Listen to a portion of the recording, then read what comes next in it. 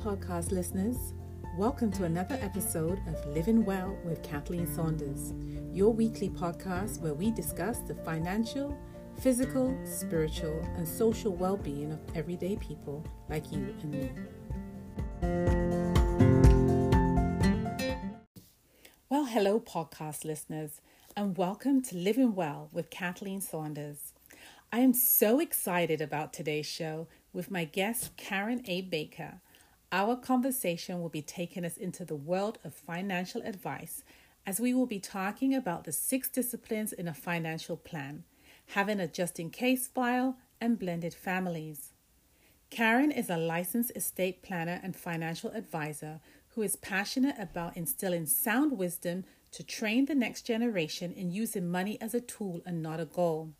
With over 20 years in the financial services and insurance industry, she has worked in the admin role leading up to being an advisor. So she is well versed on the documentation of ensuring that families are protected with the right combination of protection and income flow. She blends the technical, tangible, and intangible wisdom in her practice to help the next heirs be wise with their money and live generously. Her area of specialty is intergenerational wealth and working with special needs families and seniors. Karen holds FCSI, Fellow of Canadian Securities Institute, the highest honor and most credentials in Canadian financial services. It's reserved solely for an elite group of experienced financial services, so you know that the information you're receiving today is solid and comes from someone who is well versed in their field. She also has her FMA, FIC, CLU, CKA, and a QAFP, which is a Qualified Associate Financial Planner. Karen's mission is to help families implement tools to protect their ability to earn a living while maintaining a life of purpose. Her knowledge will leave you asking, how come I did not meet her before? Well, today's your day. All right. Well, welcome, Karen. Thank you so much for sharing with us today. So let's drive right into it. I'm so excited to hear what you have to say, and I'm especially looking forward to that just-in-case file. Before we get started, let's tell us about the 6 disciplines to financial planning. Oh, thank you, Sister Kathleen. So as Kathleen mentioned, my name is Karen Baker, and I'm a licensed advisor. I work specifically with families that's interested in estate planning. So with financial planning, there's actually 6 disciplines to financial planning. The first one is cash flow. Next, we have investment management, followed by insurance, retirement planning, education, and estate planning.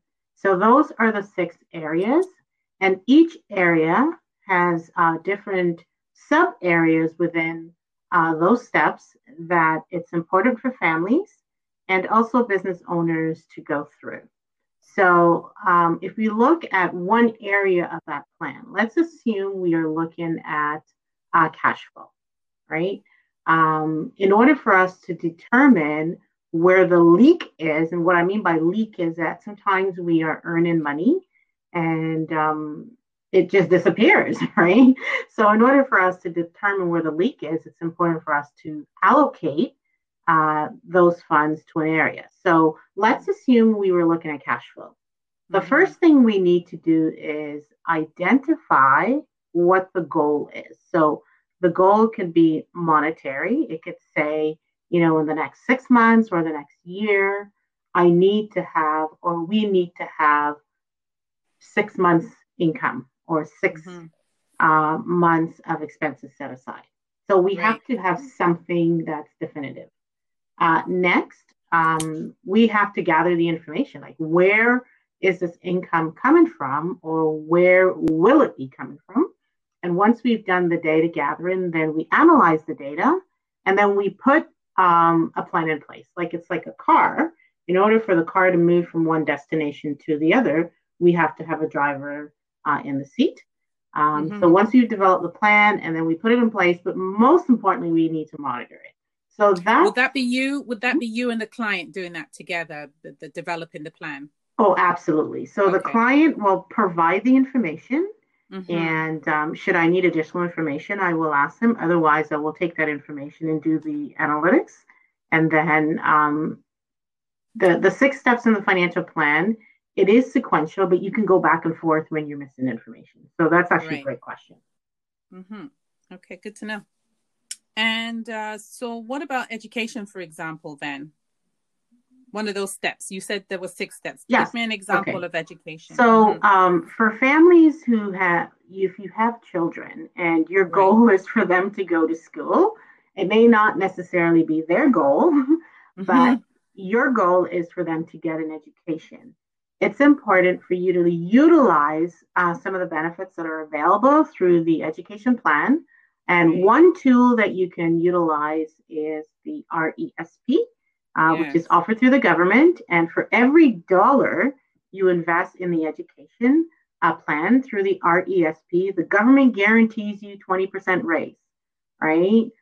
So that's a way for you as a family can spearhead or kickstart the education plan for your child. Now, if the child decides not to go to school, that's okay. The grant money that the government has provided that will go back to the government. And in most education plan, not all of them, because if you have a pooled education, that's dealt Mm-hmm. with a little bit differently. But in the generic education plan through like a broker or through the bank, um, any growth that you have earned on it, should the child decide not to go to school, 20% of that will be taxable, and then the other portion taxable in form of a penalty, and the other portion Mm-hmm. will be just taxed on your tax rate. That's only if the child doesn't go back to school. Go to school. Oh, okay. So what happens if the child does, you just get that money in its entirety? So I'll give you an example. Let's assume over the years you've saved $10,000, and of Right. the $10,000, um, it's now grown to 15,000. So the extra Mm-hmm. five is a combination of growth and grant. So 20% of that 10,000, two Yeah. times one is 2,000. So that will automatically go back to the government. The Okay. Because that's what 3,000, they contributed. That's what they the contributed in the government. first place. Correct. Right. Correct. Okay. Correct. Mm-hmm. Mm-hmm. And then that $3,000, that will be growth. And that growth will be taxed based on your marginal tax rate, which is a tax rate on the Right. next dollar that you've earned. So your tax rate could be 30%, 43%, 53%, 10%. And then everything else Okay. goes back in your hand.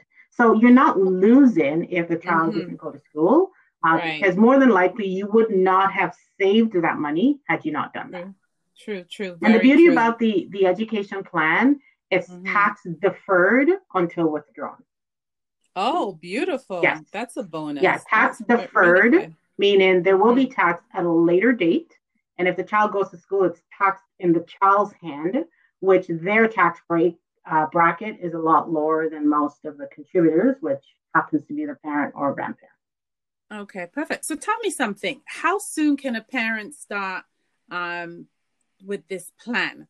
Can it be, for example, if a mother's pregnant right now, does the child actually have to be born first, or can she do it while the child's still in her womb?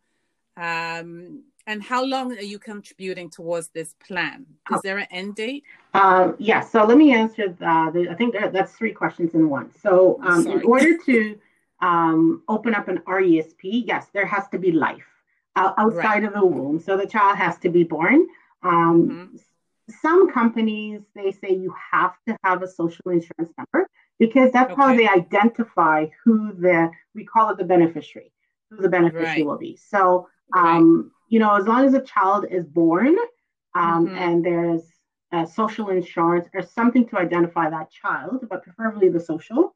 And the parent has to be either permanent residents or a Mm-hmm. citizen. They're not entitled to the grant in the RESP unless they have that status. Okay. Okay, so Good to that's know. another Yeah. thing. Now you can Sure. start with the status, and if you don't have the status and the government just keeps giving it to you, then eventually, if they find out, you may have to return that because sometimes people have dual citizenship, right? And they're not contributing to Canada. So if you're not contributing, you really shouldn't be benefiting through the RSP. True. So Okay. the child has to be born. in terms of the grant, the maximum grant that you will be entitled to based on all your contributions is 7,200. And in order to get the grant, you can contribute up to age 1 year less than age 18, right? But the plan must be opened no later than age 14 in order to get the grant. Okay. And then you can contribute for approximately 35 years after the inception of the plan. Oh, really? Yes. Okay. So, yeah, I believe it's 35 years. Now, you're not getting the grant, right? But you're contributing and it's tax deferred or tax sheltered, right? Tax sheltered. Yeah. I like that. Perfect. That's until withdrawn. So if I open 10 years old, basically up until I'm like 40, 45, I can still contribute. Really? Wow. Yeah. That's interesting. Most people don't know that. Yeah. No, I never knew that at all. Well, that's a good tidbit that you're sharing there. All right. Perfect. Great. Another big thing that you talked about that I know a lot of people have questions about and just really put off is the estate planning. So could you give us a little bit of information on estate planning? Because, just last night I heard that a friend of mine passed away in April. And I was just getting the news last night. And it made me start thinking about a conversation you and I had a while ago, which is about making sure that you have a will. So, I mean, believe it or not, last night I started drafting up. Praise Jesus. Not because you're going to die, but mainly because you're going to live. Right? Yeah, exactly. So share with us on the importance of having a will and so forth. Okay. And the estate planning. So let me first define what estate planning is, right? Sure. So estate planning is the transfer of someone's assets. So the assets can be property or money, or it could also be intangible like goodwill, like McDonald's, right? When they die, as well as a variety of other personal matters, right? So it's the transfer of assets from one individual, or it could be from a business to another upon death. Okay. Now, the areas of estate planning, it could be very complex or it could be simple. But most importantly, the estate planning ties into will, your estate, which is the value of these things. Right. It also ties into trust. That's a document that's used to set up what we call a holding depot for the assets after death, so that it's being distributed in the way that you intend it to be distributed. So that's what estate planning is. Now, in Canada, if you die without a will, it's considered that you have died intestate, which is no will. And the government, through the Office of the Public Guardian and Trustee, will appoint someone or an institution to dictate what happens to the assets. So the will is a document, or it's a process that a lot of Canadians shy away from because it could be cultural. It could be for the fact that they're not sure what it really means. And for other Canadians, it's like, it's thinking about death. But the will is so important, not only to draft it, but to understand what it actually does when you're gone. Right. So what? It's your voice when you're dead, basically. It's as exactly to how you would your voice. Yeah. So, what I say to families, it's like you come in from the grave on the 15th of the month and say, hello, I'm still here. All right. And the will is not to be confused with a power of attorney. A power of attorney is while you are still here, even if you are not in the right frame of mind. The power of attorney is your voice when you're not able to. right? Mm-hmm. And the power of attorney deals with tangible assets, but it also deals with medical decisions, right? Mm-hmm. But in drafting a will, what I normally recommend to families, don't show up at the lawyer's office to get it done. Think it Okay. through before you take that step. Ask yourself this question: if I didn't come home last night, how do I want everything to be distributed? If you have a piano in the family for 50 years, try and get rid Mm-hmm. of it before you take your last breath. Because if you don't put that, or if you put it and there are siblings that disagree, now you have an issue, right?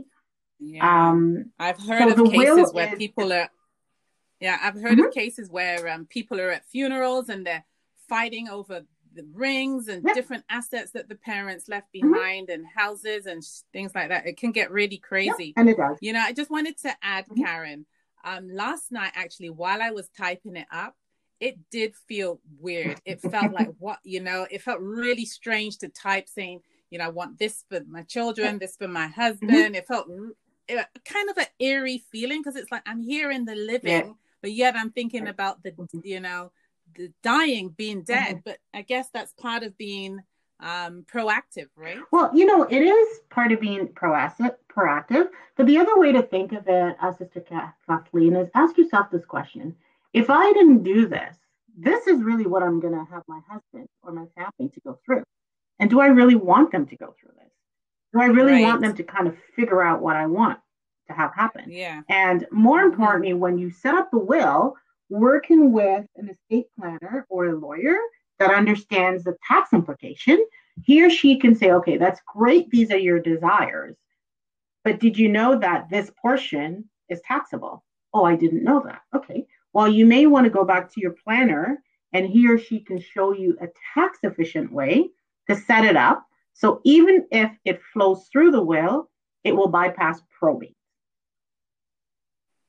Right? Okay. And that's something that you will sit down, you as a financial advisor will sit down and recommend, suggest to the client. Absolutely. You'll be able to show them. Absolutely. Because the Okay, thing is, perfect. like with probate is the process of Mm-hmm. validating the will.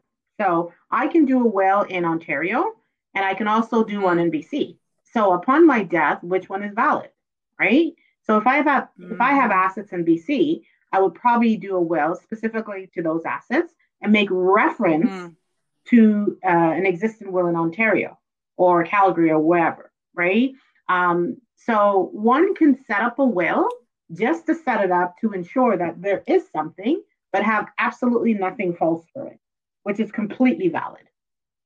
And by doing that, you're also protecting your privacy because remember, upon death, a will becomes a Mm-hmm. public document. So I literally can go to the courts, pay a little fee, and I can see exactly what's in your estate. Oh, is that right? 100%. Oh, I didn't know Yep. that at all. Wow. Well, that's good to know. So, um, does that mean that you can work anywhere in Canada? Well, Could you help me here in yes, BC? as an estate planner, I Uh-huh. can work outside of Ontario and not sell Mm-hmm. a product, right? So for product, Okay. I'm licensed only Mm-hmm. in the province of Ontario, but to Okay. provide service and advice, I can work anywhere in the world because I have Oh, three designations that allows me to do that. okay. Yeah. Okay. And I did mention your designations earlier Yeah. on. Okay. Beautiful. That's really excellent information to learn. Is there anything else that you want to share with us about those 6 steps? I don't think we went through them all. I didn't get the second one, Karen. I was trying to write real quick. You had cash flow. Can you go over them So we again if you don't have mind? cash flow, Yeah. investment management, Okay. retirement planning, education, estate planning. And estate. Mm-hmm. Is that it? Oh, yeah, that's it. And So education, I I would did like say to go. education, yes. Yeah, education. You did say that one. Another one that's interesting is Mm. retirement. Can you tell us what's the most popular one that you go through? Retirement. Everybody's thinking about retirement, and I'm like, Right okay, about well, why that, don't you yeah. think about living right now, right? Because sometimes we plan so much for this retirement, and when we get there, we don't get there in good shape, right? True, yeah. When you think of retirement, a lot of people just only think of RSP. In fact, I was speaking to a Mm-hmm. client this morning, and they were Mm-hmm. talking about RSPs, and I said, "Well, do you have a tax-free savings account?" They said, "No," and I said, "Well, it doesn't make sense that you're topping up your RSPs when you can contribute 69,500 to TFSA non-taxable." They're like, "What?" Yes. So each Canadian, Mm-hmm. assuming they're age 18 in 2008 when the TFSA came in, you can contribute Yeah. up to 69,500 to your TFSA. A year. No, that's the That's big. maximum contribution. So this year, the maximum, I believe it was 5,500. So it's accumulation. Okay. So from 2008, based on all the limits each year, that's the max you can contribute. So let's assume you have 20,000 in your TFSA in 2019. You have Mm-hmm. contribution room of approximately 49,500 to contribute in 2020 that you can contribute. So Okay. I normally say to families, if their income is not over, let's say, 130,000, I say, okay, max out Mm-hmm. your TFSA, get the accountant to do your taxes no later than February the 15th. And if you might owe the Mm-hmm. government, take money out of the TFSA, contribute to the RSP, and now it's a wash. Okay. Okay. So let me just clarify. So max out the TFSA with the 5,500 before February the 15th. Yeah. Is that Yeah, what you the say? reason why I Okay. give that date is so that you give the accountant time to do your taxes, just in case you owe the Mm-hmm. government or it's more beneficial to top up RSPs. At least you have until March the 1st. But if you put that little window Mm-hmm. time in between, it will give you time just in case you don't have time before March 1st. Okay. Good to know. Is there a maximum that you could contribute to your RSPs? Yes, there is. It's 18% of the previous year's income plus any unused contribution room. So when you complete your income tax and you get that little slip of paper where the check is Mm-hmm. attached to, if you're doing the paper copy, there's a spot there Mm-hmm. that says your RSP room. So it will tell you what Okay. the room is. And if you over Mm-hmm. contribute, it's like a 1% penalty per year. But most Canadians do not over contribute to RSP. Yeah. Okay. Oh, that's no. Okay. So that was the bit on the investment management. What you just shared with the TFSA, or what's that? And No, the R. the Okay. TFSA is, you can use it interchangeably with all those areas, right? Because it's Okay. one of those tools that increases cash flow when you put money in there. Mm-hmm. And that's the tax deductible. You're not being taxed on that until you withdraw it. Is that No, correct? the TFSA is completely non-taxable going in, non-taxable coming Uh-huh. out. Oh, is Yep. that right? Oh, okay. Okay. Oh, that's very good to know. I didn't Yep. realize that. Oh, It's basically beautiful. free money Oh, the government is allowing you to save, and they're never going to come back so far and say, well, you know what, we should tax you on that. Yeah. wow. So definitely, this is definitely what you want to max out, like you said, Yep. first. Absolutely. You max it out And throughout the year, okay. and then, January, Mm-hmm. February, you can determine if you need to contribute to RSP. And if you do, at least you have the money already saved as opposed to trying to look for it to save it.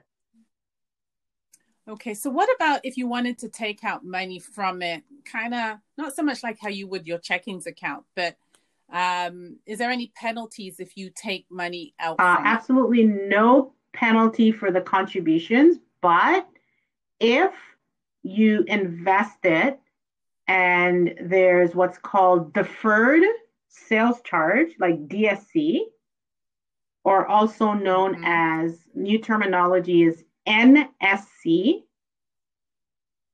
I don't remember Okay. what And the that N stands stand. I don't for? remember what the N Okay. stands for because it's like a new thing that they did this year for the industry. So if it's DSC, What that means, if you take it out before a certain time, they're going to charge you the Mm-hmm. sales charge. So the sales charge starts from 5.5% within the first 2 years, and then it goes down until zero within the next 5 to 7 years. Yeah. Okay. If you're making the contribution in a bank through Mm-hmm. mutual funds, if you don't want to be Mm-hmm. penalized when you do the withdrawal, you just put it in what's called a B load fund, the letter B. And Yeah. if there's DSC, deferred sales charge, because the deferred sales charge, that's how the agents get paid, right? Okay. That All will right. be an A fund. The letter A is an apple. Okay. Excellent. Good. So in regards to retirement then, would you be able to tell me, do we discuss how much we should contribute on a monthly basis if we're retiring, say, in the next 15 years or so? How do you work out how much contribution a client should make? What's that Well, based that's on? actually a great question because if we're saving, we don't know why we're saving, then we Mm-hmm. don't know when we're going to get to that destination. So I have different tools that I can use to determine how much you Okay. should save based on the lifestyle that you hope to have. So I normally recommend Mm-hmm. anywhere from 70 to 85% of your income that we should save towards retirement. And we should have that anywhere from 25 to 35 years in place after retirement, the normal retirement age, which is age 65. So basically, after retirement at approximately age 65, we come up with a number that Mm-hmm. should last us for the next 30 years. So let's assume that future value number is 750,000. We would look at Mm-hmm. everything we Right. have and ask ourselves this question. If we sold our home and live on the street, Mm-hmm. we'll be fine. But, in retirement, you still need to live somewhere. And then there's this myth that when you retire, Uh-huh. you need less money. Not necessarily, because when you retire, you have more time. So if you have time, most of the time you're spending more money, right? When And you want to do Right. stuff, And then right? when you Yeah. retire, if you Mm-hmm. don't have a proper medical plan, your bills to take care of you. If there's a debilitating illness, your savings could be wiped out, right? So retirement Wow. is not So so just true. about the savings, it also looks at the income replacement and literally who will take care of you when you can't take care of yourself. So that number could be a small number, it could be a big Well, number.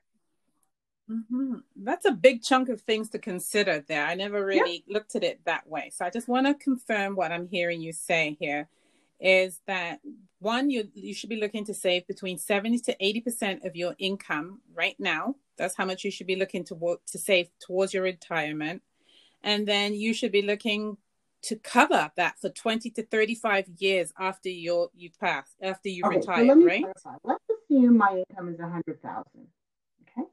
What I would do is say at Mm-hmm. age 65, for the next 25 years after age 65, I will need about Yeah, $85,000 to live comfortably, live on. right? So Yes.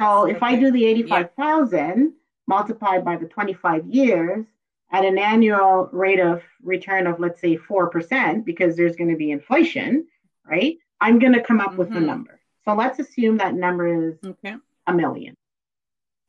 Okay. Mm-hmm. So if I'm Mm-hmm. working, I know if I have approximately $1 million at age 65 in liquid assets and I Mm-hmm. earn 4% each year and I'm using 85% each year, I should be good.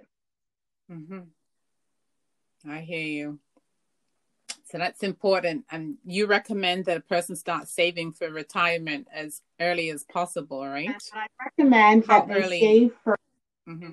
TFSA, non registered, Mm-hmm. and based on their income, if their income is like 130,000 and up, then RSP. Why? Yeah. The non registered and the TFSA, you are in control of that. The RSP, you're Right. not in Mm-hmm. control as much because if you take money back Mm-hmm. out, that tax credit that you received when you made the deposit to the RSP, it's going to be added to your income. So if you put in 100,000 over the last 10 years in your RSPs, and this year you had a hard year and you need to take out 10 grand, that $10,000 will be added to your income for this year. So if it's added to your income and your income bracket is low, then it's a non-issue.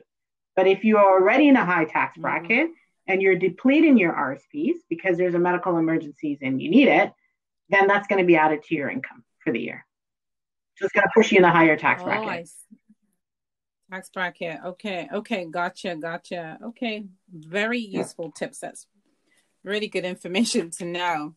Okay. Before we move over into the just in case file, is there anything else that you want to share with us regarding the 6 disciplines of financial plans? Is there anything else that we should know? What I would suggest is that any family that's listening to this podcast, start somewhere, right? A lot of us, we keep saying we don't have time, but we have time for the things that we want to have time for.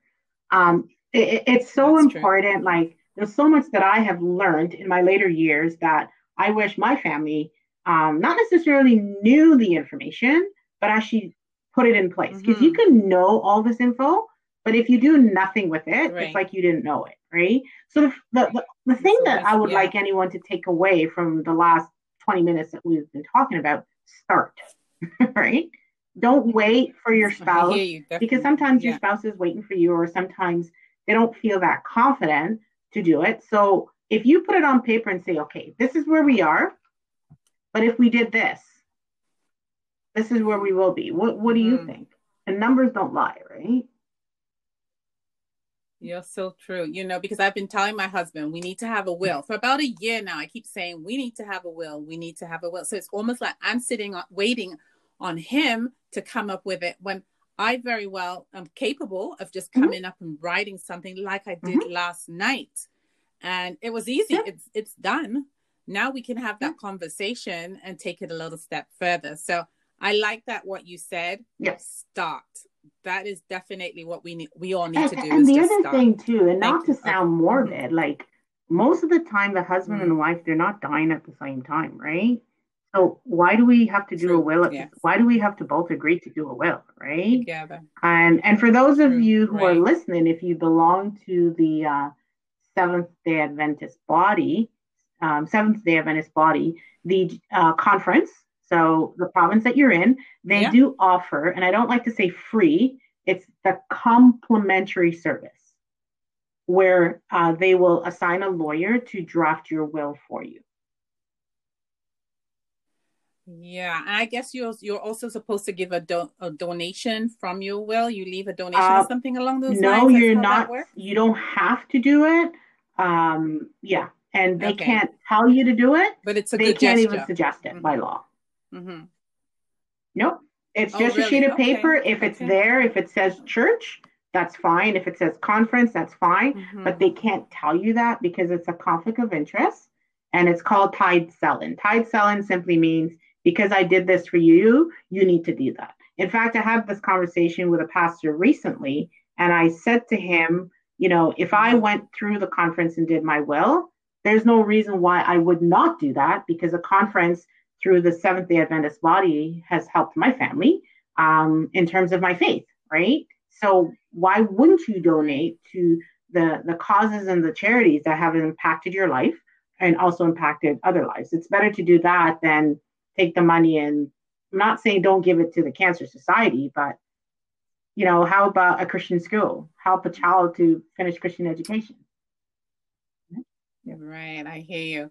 And for those of you who are listening and do not belong to the Seventh-day Adventist Church, if you find out if your church, your denomination that you belong to, if they have that system where they help you with your finance, your taxes, your retirement, and how to do your will, is what I wanted to say. How to do your will and prepare your will.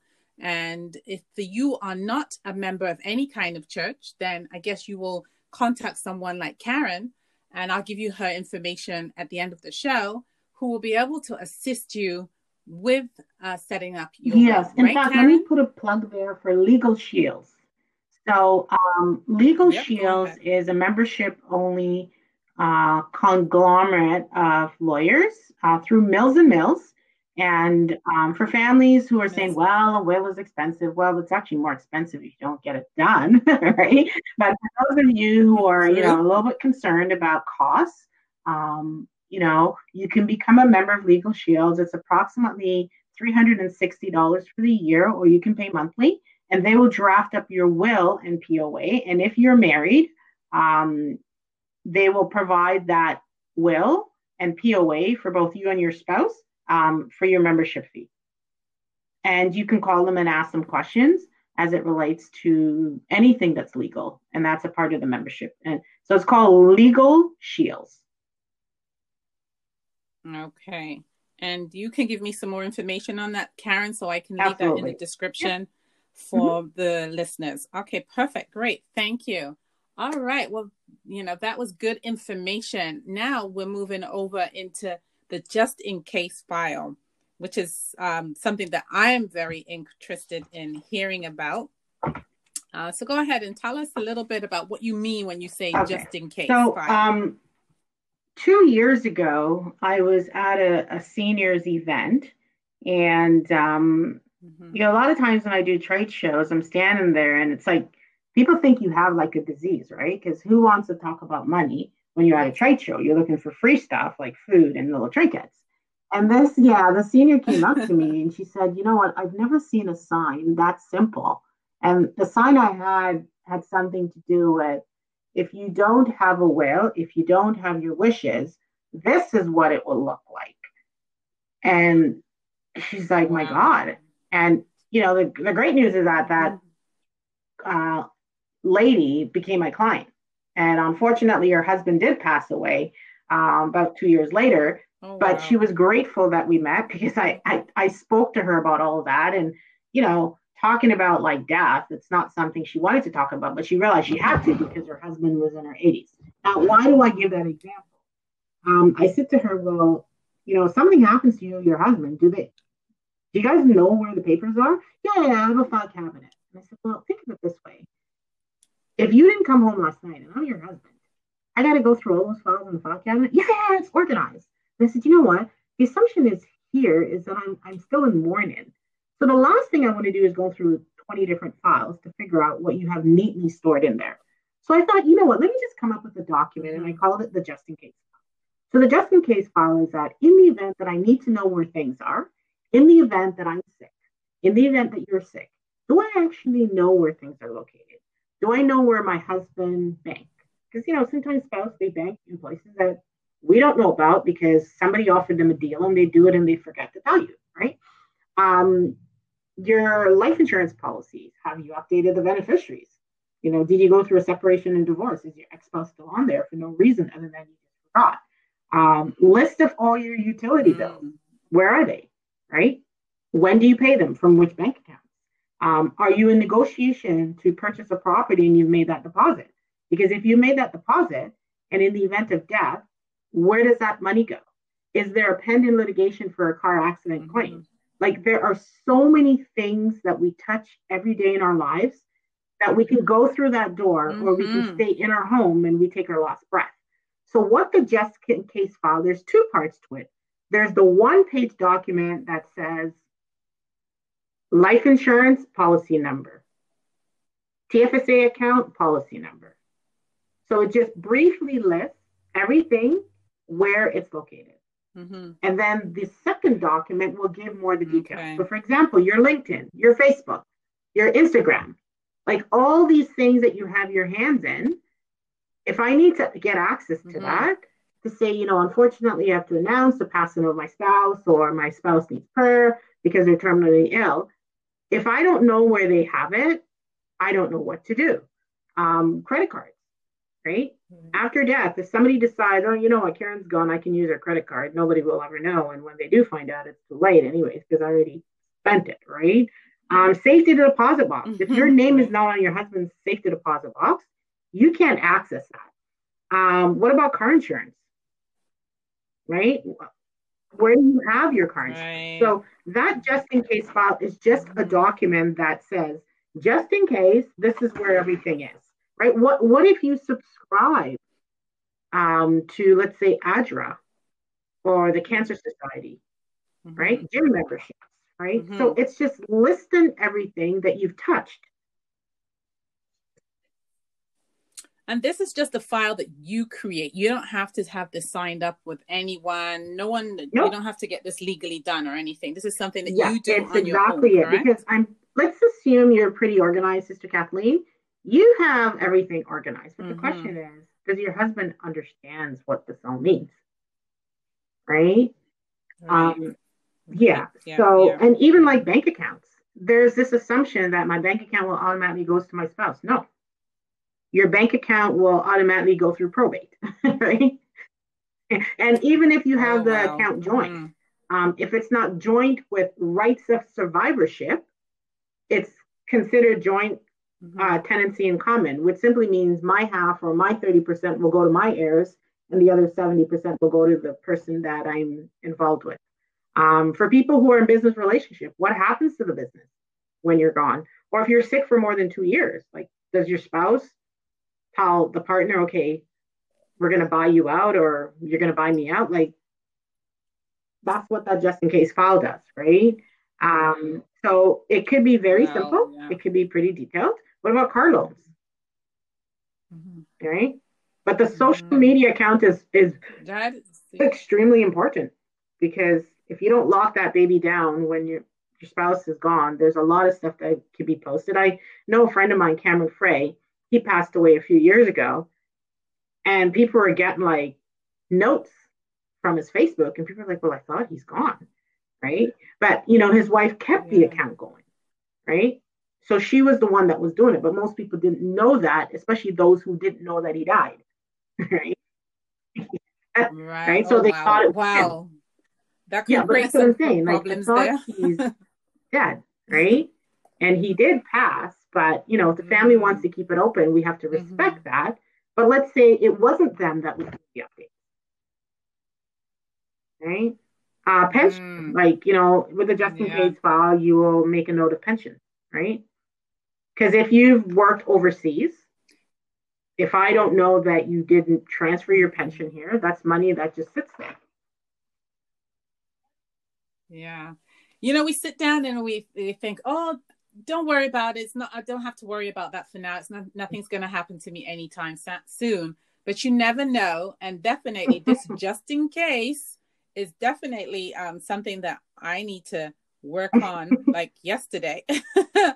I think a lot of us Mm-hmm. will take heed from that information that you're sharing because it's definitely, definitely warranted. I can't assume that my husband knows all my passwords and so forth and bank information. And yeah, definitely. And I mean, what's to say that my husband Right. and I don't pass away at the same time? Then, Mm-hmm. my children or another family member, somebody needs to be able to have that Mm-hmm. access to that You know information. what, All Sister right, Kathleen, I'm going to beautiful. give you another Thank little you. one for Mm-hmm. families who support other Yeah. families overseas. So, like they send money through Western Union or the bank. Like, what does your family do after you're gone? Because if I'm, let's say, in Nicaragua and I normally get money on the 15th of every month, now I'm not getting that money every 15th of the month. I don't know why, because maybe I didn't know my family member passed away, Mm-hmm. right? Even your social insurance number, your Right. health card, passport, driver's license, citizenship card, marriage certificate, divorce document, child support, separation agreement. I wouldn't know where to find that, and what Mm. what do I do? Wow. Wow. So true. You've opened up my eyes to a whole Yeah, different look on that. and and So thank you for And that here's one information. more, like That's if you're powerful. getting spousal support, right? Is that Mm-hmm. only until Yeah. death or is supposed to continue for a certain amount of years? And another big one is an inheritance, right? If there's an inheritance forthcoming, what happens to it if I don't know about it? Yeah. What happens Well, to it? it will go into Okay. Wow. Yeah. your estate if it's not Mm-hmm. documented, right? Mm-hmm. Wow. I'm here just thinking about, I'm reflecting on everything that you're saying. So that's a lot of food for thought. And I'm sure that's a lot of the listeners are thinking about that the same way that I am right now. So we have our work cut out for us. We really need to get ourselves and our things in order, because we don't know what's going to happen to us tomorrow. So, yeah, thanks for sharing that. Is there anything else? I'm looking to move over into the blended families. Is there anything else in the just in case file that we should know? I know you've gone through quite a bit, but is there anything else that you wanted to tell us in that just in case file? Again, with the just in case file, just start somewhere, right? Yeah, just get a sheet of paper, yes, and just start jotting things down. If you're not sure what these things should look like, at the end of the podcast, you will have the opportunity to contact me where I can provide you with some basic complementary documents for you to get started. But if you know you're not going to get started, if you know it's not a priority, don't, because you're just going to start and then you won't do it. And God forbid something happens, then it's a bigger mess, right, for the family, right? Like 15 minutes of the day is not a lot of time to do these things. That's important. Like we spend a lot of time doing other things that we think it's important. We spend a lot of time doing things and advising everybody. Yep. And we advise a lot of families of what to do, but we're not doing it. Not doing it ourselves. So true. That 15 minutes that we're spending surfing on our phone, we can be putting our life in order and, getting that just in case file, sorting out our will or something like that. So that is definitely how you put that into I can't say it. Perspective. My tongue got a tongue tied there this morning. Yeah. You definitely have made me see the light on that. There's so much things that we, like you say, value or take time to do instead of the things that are really important. We find things to go on Facebook and Instagram, and we could do something that's more beneficial to our life, for our future, for our family, right? So very useful and important tips that you've shared there this morning. Thank you. Okay, so moving on now to our last topic for the day is blended families. What do you mean by that? Couldn't understand where you were going to go with that. Okay, so blended families, which is almost the norm in most societies today, is being in the same household where the parents are not the same parents for all the children. Okay, or if the children are not living at home anymore, this is a second, third, fourth, fifth, sixth relationship. And it could be, putting aside what we believe, our personal beliefs. It could be same sex. It could be heterosexual. But the important thing is, if you're a part of a blended family, it's even that much more important to get your ducks in order. Okay. Now, there are lots of challenges with traditional families. Think of the challenges that you will have with blended families if you don't put things down. My goodness. Probably about 15 years ago, I went to a celebration of life service at the funeral home on site. And the service happened, and we're all waiting for the body to be committed to the ground, and it didn't happen. So, I'm sitting there and I'm like, okay, what's going on? And what we found out is that the wife says, I'm not paying for his burial because he had kids outside. So his body wasn't committed to the ground that day, right? Oh no, it wasn't there, and it didn't happen for a while because she's like, no, I'm not doing that, right? So why do I talk about blended families? Because that's becoming more of the norm. It's so important for those who are going into a relationship to think and ask yourself this question. I want my marriage to work, or I want this relationship to work. But in the event that it doesn't work, okay, what happens, right? If I have a home prior to marriage, I really, as Christians, and let's assume some of the individuals that are listening, they're from a Bible-based background, we hope that all of our marriages work. But sometimes it does not.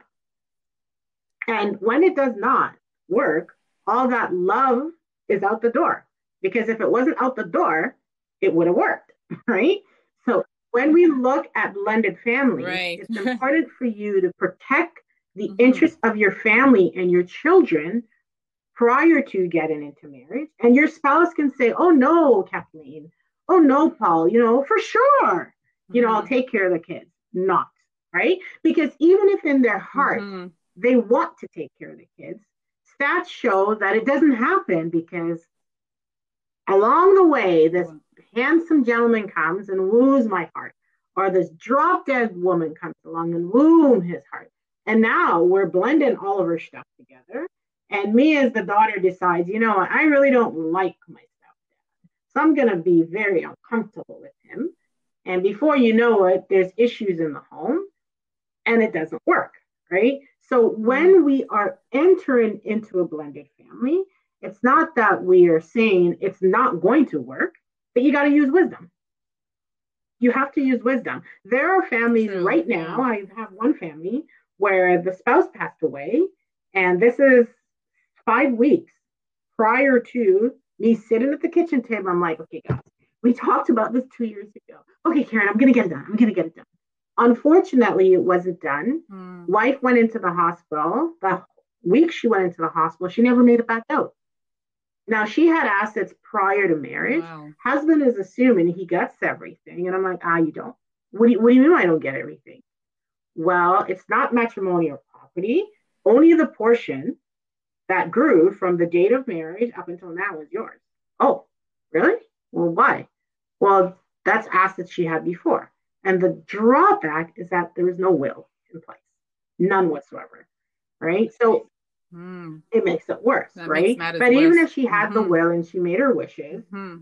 that's what it would have been. Right. So the blended family is extremely important from an estate planning point of view to really talk to your future spouse. How do you feel about certain things? How do you feel about my kids?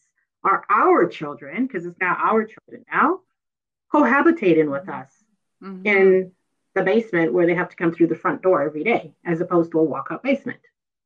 Ask those questions and just wait for the response, right? Because if the value system True. is not the Wow. same, Mm-hmm. it's not going to work, right? Blended families, one of the questions is ask that spouse, do you have child support? Do you have spousal support? How long will you be contributing for this?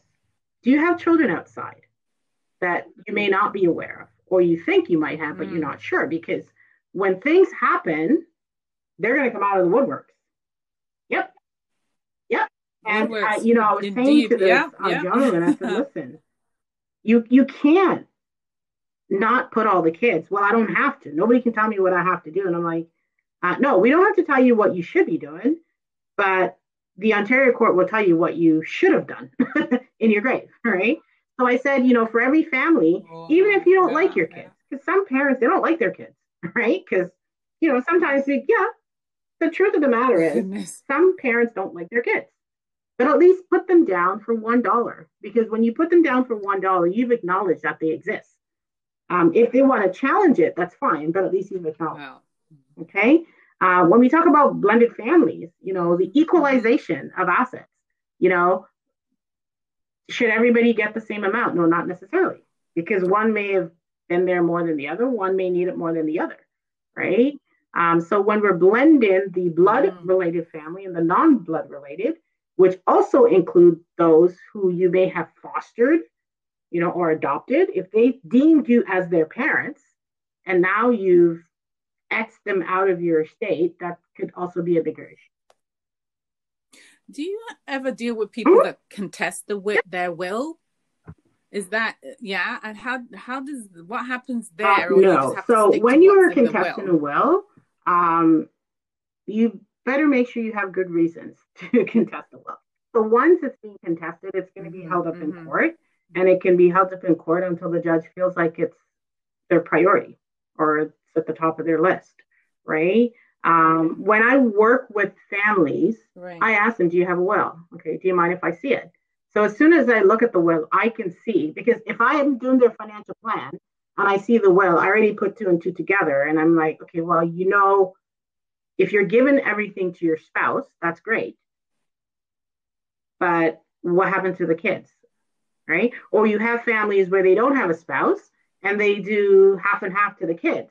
So I said to them, okay, well, if you have $1 million and each child gets 500,000, so which child is going to take care of final expenses? Oh, well, they're both going to do it. Really?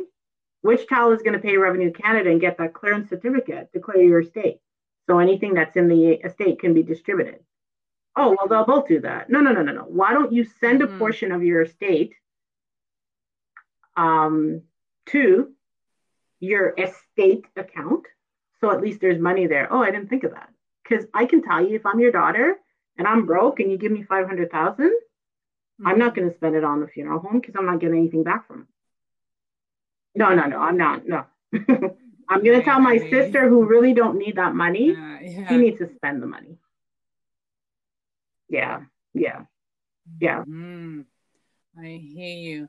What about in situations? I've heard before that if you don't have a will, your husband's automatically, and you pass away, your husband's automatically No, going to get that money no, that's not anyway. true. Is that true? Upon death, with no will in place, your surviving current spouse, because you can have a couple of spouses, they're entitled to the first 200,000 of the value of the estate.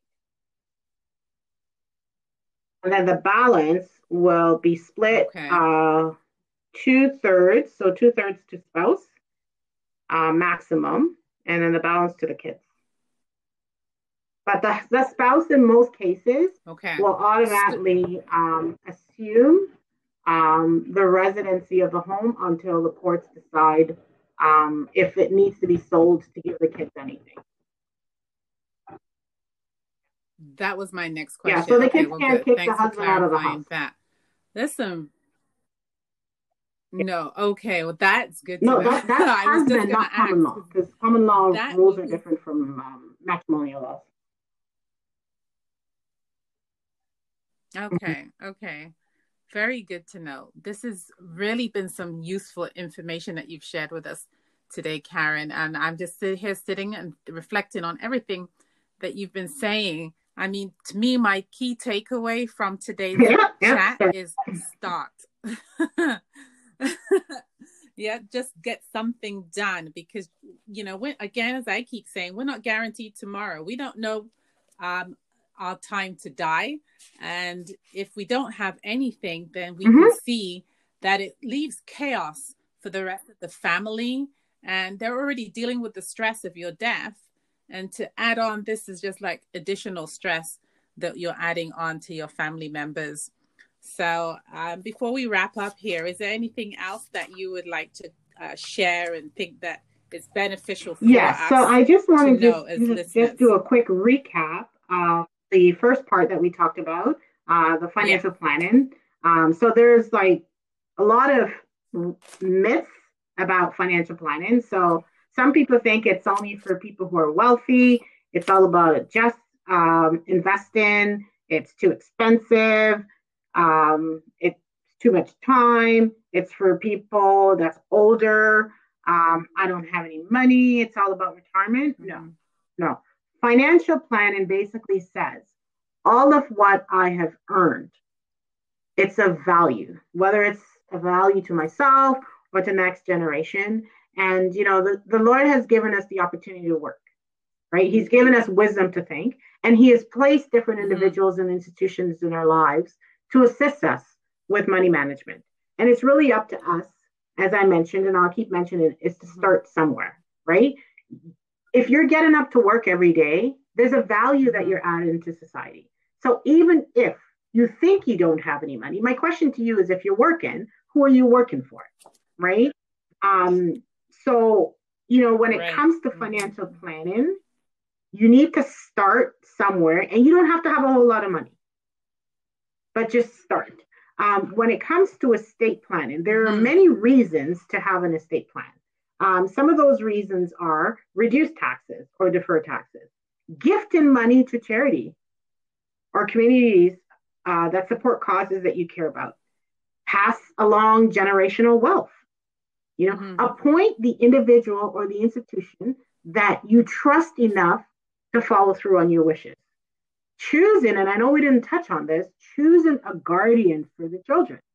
If the children are underage and you decide, okay, I'm going to leave my aunt as a trustee for the residue of my estate for the kids, if you didn't appoint her to take care of the kids, you only gifted the money. So, because she's better with the money, the courts is the one that's going to decide who is fit enough to take care of those kids. Distributing the assets according to your wishes, providing funds for final expenses. So we can have all this money, but if we haven't designated who is going to work with the funeral home to take care of everything, or virtual, if we pass away during COVID time, right? And who's going to close off our estate before anything is distributed, right? People avoid doing a will or doing the estate planning because they think it's too much money. But, as the example that I gave on the conference call that I did about 2 months ago with the group, there's one particular individual, their estate is still going through the courts. And I explained to them, please, can you get the will done? But I didn't think they needed it. They were young, they couldn't be bothered, and it was too much money. But now, consistently, the family was calling me and say, well, can you speed this up? And I said, no, everything is in the hands of the courts, right? So you have to wait until it's your turn. And it's 3 years now, and it's still not your turn, right? It can go on indefinitely. It could go on that long, yeah? And the beauty about insurance, if somebody passes away, we look at the documentation, regardless of what you have in your will. And whoever name is on there, we cut the check and we give it to them. All right. So in a nutshell, if you have that just in case file, your family will know where things are located. Make sure you don't put the passwords on the same document. So you can hand that sheet of paper to your spouse. And now they can't say, well, I don't know what my wife does, or I don't know what my husband does. I don't know how they do these things. No, you do know. Because if you took the time to look at it, you will know. And then you can now ask questions. Okay, I noticed you have that account. What's that account for? Because I don't remember us opening that. Oh, honey, that's for my family. Remember we talked about that before we got married and that account is for my family? Okay. Right? Yeah. You said something there, not to put the passwords on the same in a separate area. So you can have, everything written down and say, the pink drawer. Right? Okay. Because if you put all the passwords in the same document, yep. And if I break into the house, I have everything, change it. Right? Exactly. Right. Right. Exactly. Very true. Yeah. Thanks. Yeah. One question that we didn't talk about, I don't know if this is your area in financial planning, but what about the funeral and the funeral expenses and all of that? Do we just put money aside? Do we go and go to a funeral home and make payments? What do you suggest? How does that whole part work? I'm actually going through that right now. I'm creating my own service program. Right? So I tell spouse and family, okay, this is what I would like. Now they can change it when I'm gone, right? And I won't be able to contend with them, right? So do I want to be cremated, or is it full body burial? If I pass away during transition to, let's say, New York, because I have tons of family in New York or Jamaica, do I do it there or here, right? So that's the first thing we need to decide. Do we want simple or not, right? So once we've determined that, we have to ask ourselves the question. In today's dollars, how much is it realistically for a funeral? It's probably about 15 to 20,000. So if we set aside that, now you can set aside that raw cash, or you can get life insurance, right? If you get in life insurance, it's a lot cheaper, or you can do the pre-planning. Now with the pre-planning, it is so important for you to understand what's not included, not what is included, what's not included. So some funeral homes, if you buy a $20,000 casket, $20,000 casket, or a $5,000 casket, they give you the equivalent of that value when you pass away. So if you pass away 30 years from now, that 2,000 or 5,000 casket is probably a matches box, right? So my suggestion when it comes to planning, do homework. And there's a video on YouTube through Marketplace on CBC, and I encourage everybody to watch that one. Marketplace what the funeral homes are not telling you, Okay. take a read through it and take a listen through it and ask yourself this question. If I do have the pre-planning, Okay. did I really check these? If you don't do pre-planning, my suggestion, set aside 20 to 30,000, whether it's through a life insurance with no end date, so like a whole life insurance with no end date, which means the rates won't change. You set aside, and that's specifically for funeral expenses. In fact, I normally recommend 50 to 100,000 of permanent insurance set aside for final expenses and taxes for the government. Yeah. Anywhere from Okay. 50 Say to that amount 100,000 again. to take care of final expenses and estate taxes for the government. Right? Because if your RSPs are taxed, if there's no surviving spouse, you can use tax-free money to pay the debt. And then everything will go to the kids. Oh, that's a big chunk of change. The other thing too. Yeah, the other thing too. Okay, that's a lot to think about. We can do 15 sessions on this. Is when you are putting together your estate, do a practice run with the kids. Like, John, Mary. If I didn't come home last night, and I left this money for you, what would you actually do with it? All right. Don't give them the lump sum because they'll spend it. Give them their paycheck like every 5th of the month from the grave, right? Right. So you can set it up like an annuity where you're giving them like a paycheck. Okay. Right? And that way you're also protecting them from those who may come and gouge them. Yeah. Well, true. Yes. Yeah. Or even from themselves. Yeah. Well, just sitting down, depending on that money, also too, right? I hear you. Well, this has all been very useful information. I know I've been here taking notes, and I want to thank you so much for sharing with us today, Karen. Much appreciated. And I'd love for you maybe down the road to come on with different topics that we can discuss. Women in finances, because I know a lot of women out there just don't know a single thing how to manage their money. So down the road, maybe if you're willing, I'd like to invite you back on again to do another segment on women in finances. So once again, I want to thank you so much. Is there any final words before we wrap up the program today? Associate yourself with professionals that will provide you with good advice and paid professionals. The reason why I say paid professionals is simply because they have a higher level of accountability. I'm not saying friends and family can't give you advice, but if their advice is incorrect, they'll just say, I'm so sorry, I gave you the wrong information, right? There's lots of resources out there. And if you would like additional information on how to get started, don't hesitate. You can check out my website and send me an email. And the website is www.KAB, so that's my initials, F as in Frank, S as in Sarah, I as in Ingram.com. Or alternatively, you can check me out on faithlifefinancial.com. So Faith Life Financial is the Christian arm of one of the companies that I deal with. So if I'm working with families that are strictly Bible-based, definitely through Faith Life Financial. Faith Life Financial. That was Faith Life Financial. Yeah. We are the only faith-based sole beautiful. financial planning company in Canada. Yeah. And for those awesome. That is great. Yeah, you can look at the book. And it's called Your New Money Mindset for the ladies. It's called Your New Money Mindset by Brad Hewitt, that's Hewitt, and James Maloney, Moline. If there's no other book that you read this book. It's Bible-based. It's very, very good information. Okay. And this is information that you can pass from one generation to another. Awesome. It talks about using money as a tool and not as a gold, and really encouraging us as Christians to learn to live a life of contentment. Awesome. Yeah. Excellent. So that's New Money Mindset, right? By Brad Hewitt and James Malone. Okay, great. I'll be sure to make sure I put that down in the links for my viewers to be able to also take advantage of getting that book.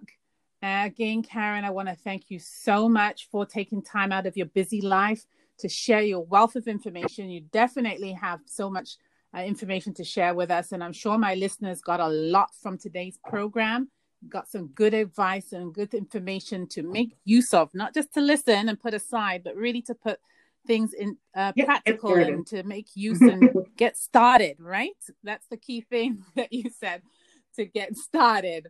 So thank you so much again. I want to just appreciate your time and just let you know that I'm just reading here. You've said that you're also available for bookings and speaking engagements. So can I share your number in the link down below? Yeah, absolutely. I can share that with our viewers also, right? I've got a couple of bookings to speak for women and men, because I love speaking with my men too. Wow, that's really great. You've given us some good information that we all can benefit from. Just want to thank you, Karen, and I'm sure my listeners have enjoyed hearing you today as much as I have. And one thing I remember is to start. As you said, just start. Well, folks, that's all for the podcast today. Until next week, stay tuned for another great episode of Living Well with Kathleen Saunders. Enjoy the rest of your day and take care. Bye-bye for now.